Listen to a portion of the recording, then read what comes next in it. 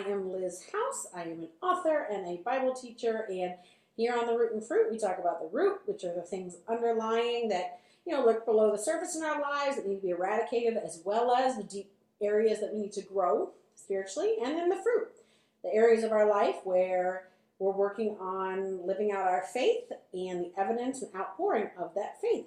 So today we are actually going to be talking about faith, maybe from a little bit different perspective than you have before, hopefully so. We're actually going to start in Genesis 22. Now this part is not new, but maybe what you get from it is going to probably be new. Many of you who have been a Christian for a while may be familiar with this story. If not, this might be a bit of a shocking story. But this is the story in which God tests Abraham in regards to his son. So I'm going to read it, and then we're going to dissect the parts that are probably new to you. So in Genesis 22, it says, sometime later God tested Abraham, and he said to Abraham, what? Oh, sorry. Y'all are going to have to forgive me. So God said, Abraham, and Abraham replied, here I am. Then God said, take your son, your only son, whom you love, Isaac, and go to the region of Moriah. Sacrifice him there as a burnt offering on a mountain I will show you.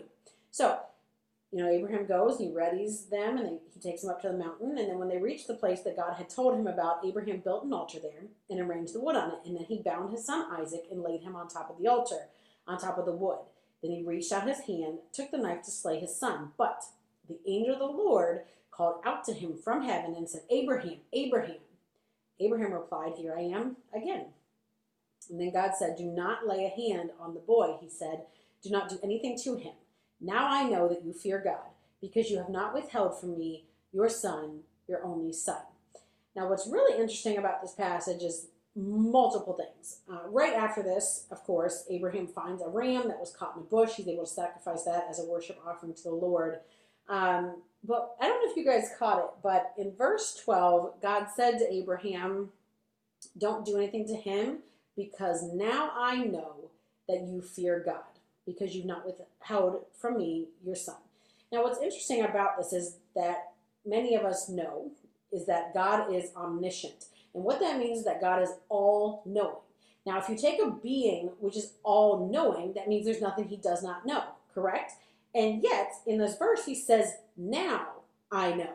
So it's a bit of a theological conundrum, right? Like, how can you now know something if you already know everything, right? Because God knows everything that could be in the future. He knows everything in the past. He knows everything that will happen ever in the history of eternity in the past, as well as everything that will happen in the future for all eternity.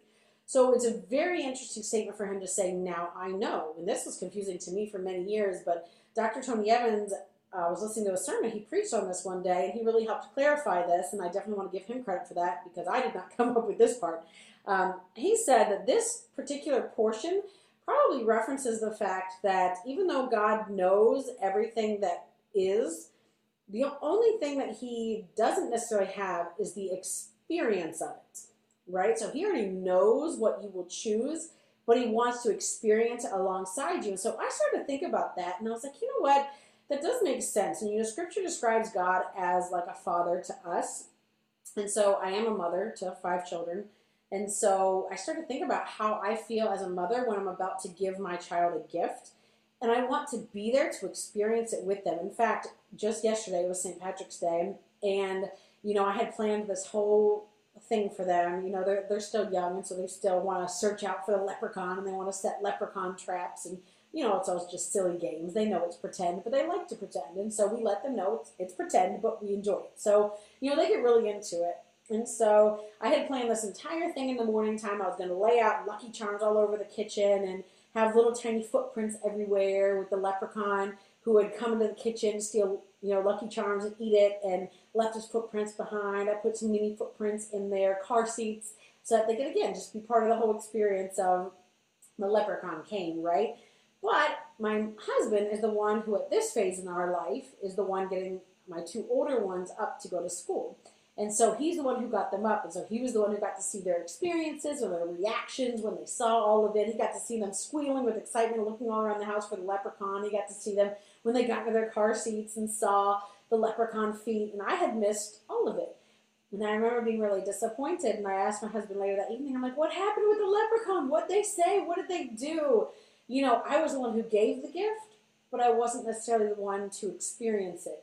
And there was a disappointment involved in that, and I think that speaks to my heart as a parent. You know, I want to be part of what I have for my kids. And, you know, the Lord is the same way with us. He wants to be a part of our lives. He wants to be a part of what it looks like when we choose to have faith in Him. He wants to be a part of us getting to experience the resulting knowledge of the great gifts and blessings that He pours out on us because of our faith and our choices in regards to faith. In fact, for Abraham, one of the reasons why the Lord said He was going to be the father of many nations and why we all kind of descend from Him is because of this choice in regards to faith. There's no way in the moment Abraham had any clue what the resulting outpouring would be of blessings, because he chose in this moment to trust that God could do anything. And in fact, when we read the New Testament, we get a little bit of an insight into what Abraham was thinking here, because on the surface, it looks pretty brutal. Like, how could you possibly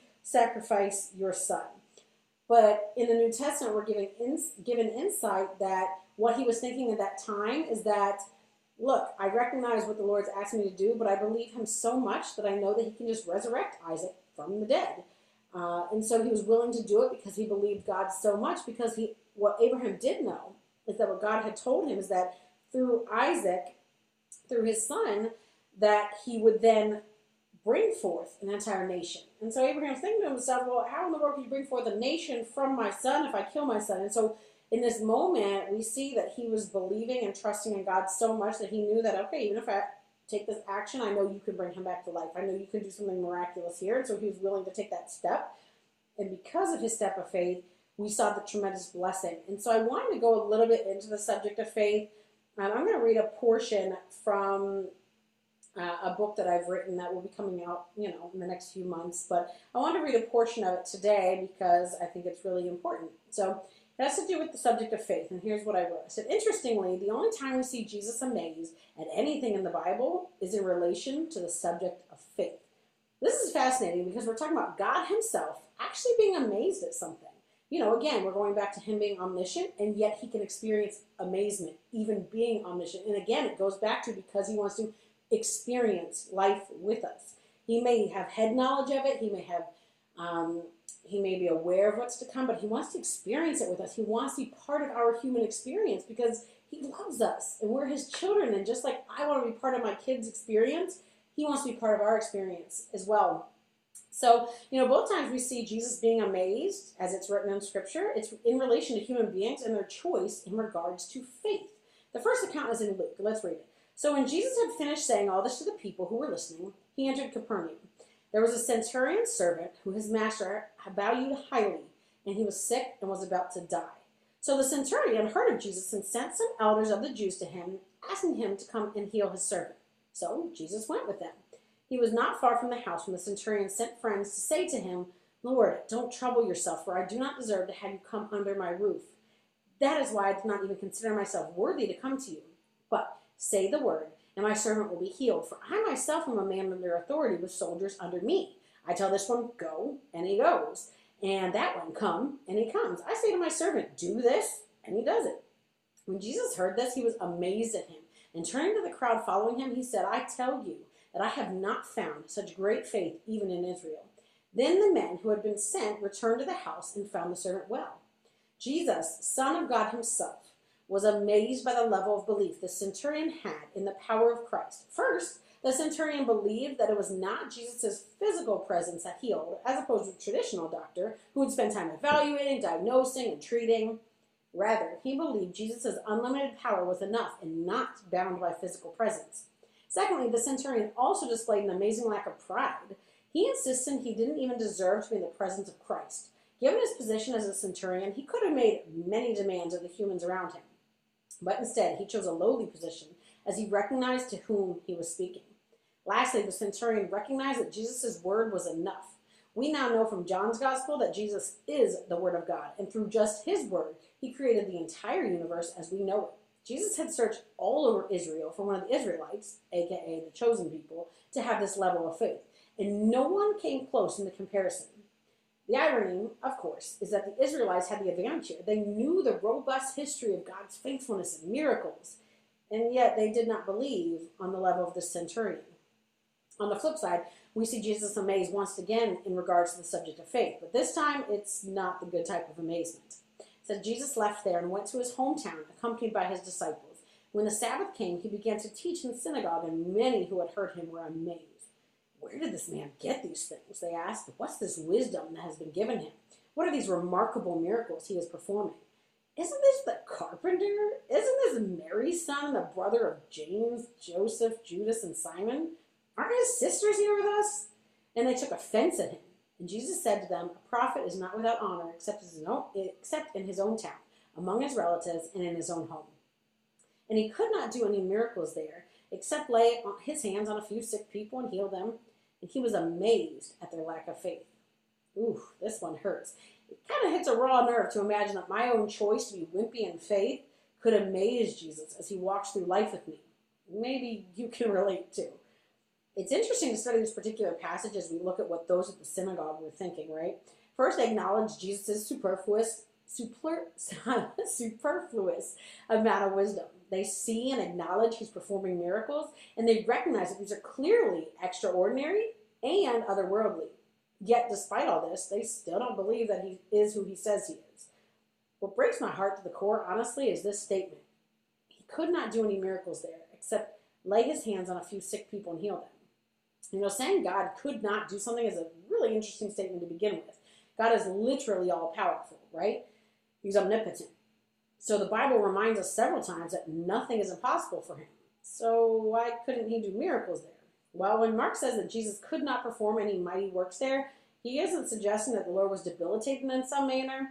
The could not is more of principle than of power. Jesus knew that performing a miracle wouldn't have made one bit of difference for these individuals. You know, their lack of faith, it wasn't like that controlled him. It's not like Jesus can only perform miracles if we have faith. We aren't the puppeteers while he is the puppet, right? Like, how blasphemous. He doesn't have to go around doing miracles just to prove himself to us. In fact, he owes us nothing. Rather, his miracles often have deeper spiritual purposes than what they appear on the surface. They're less about the physical than they are about the state of our souls. They're often tied to exponentially growing our faith, which is something he is concerned about. Unfortunately, these individuals at the synagogue that day had already chosen to harden their hearts. They had already seen miracles and wisdom from Jesus, yet they still didn't believe. Therefore, to do more miracles would not have deepened their spiritual walk or faith in any way. As such, the miracles became pointless, and he, quote-unquote, could not do any that would be sufficient enough to soften their intentionally hardened hearts. You know, so in contrast, I really want to be a Christian who's willing to choose faith, to fight for faith, to find even the smallest mustard seed of faith. You know, I want to be the type of Christian that brings joy to my Father's heart when I choose to believe him, despite anything I can see with my physical eyes. I wonder if you do too.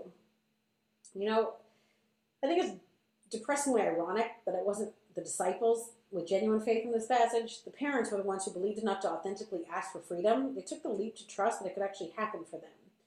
You know, Jesus wants to experience faith with us. He wants us to experience the jaw-dropping outcome when we have it. And so I just really want to encourage you today to choose to have faith. He wants to experience it with you. That's the part that he wants to do. He wants to have with us. You know, he wants to exclaim about us the same way he did with Abraham. Now I know, because I've experienced it with you. I've watched you come down and discover the leprechaun had done all the things, right? Like, he wants us to experience his gifts and his blessings. But it generally starts with a test on our behalf, just like it did for Abraham. It starts with, will you choose to trust that me as your father, I can give good gifts? You know, there's a Bible verse that says, you know, if you, who are sinful, know how to give good gifts to your kids, similar like I did with my leprechaun, right? How much more do I, as your heavenly Father, want to pour out good gifts on those who love me? You know, that was a paraphrase, but that's essentially what it says, that the Lord has great gifts for us, and he wants to pour them out on us, and he, as the Heavenly Father, is going to take care of us, but we need to be willing to choose faith so that he can experience life with us. We can invite him into our worlds, and we can choose to do things that please him. So I'll be praying for you guys that you also will be ready and willing to step out in faith for him. If you want to continue this conversation, meet me on Instagram at Author Liz House, or on Facebook at facebook.com/Author Liz House, or on Twitter at Author Liz House. I look forward to speaking to you guys more about this subject, and I'll be praying for you guys. Love you.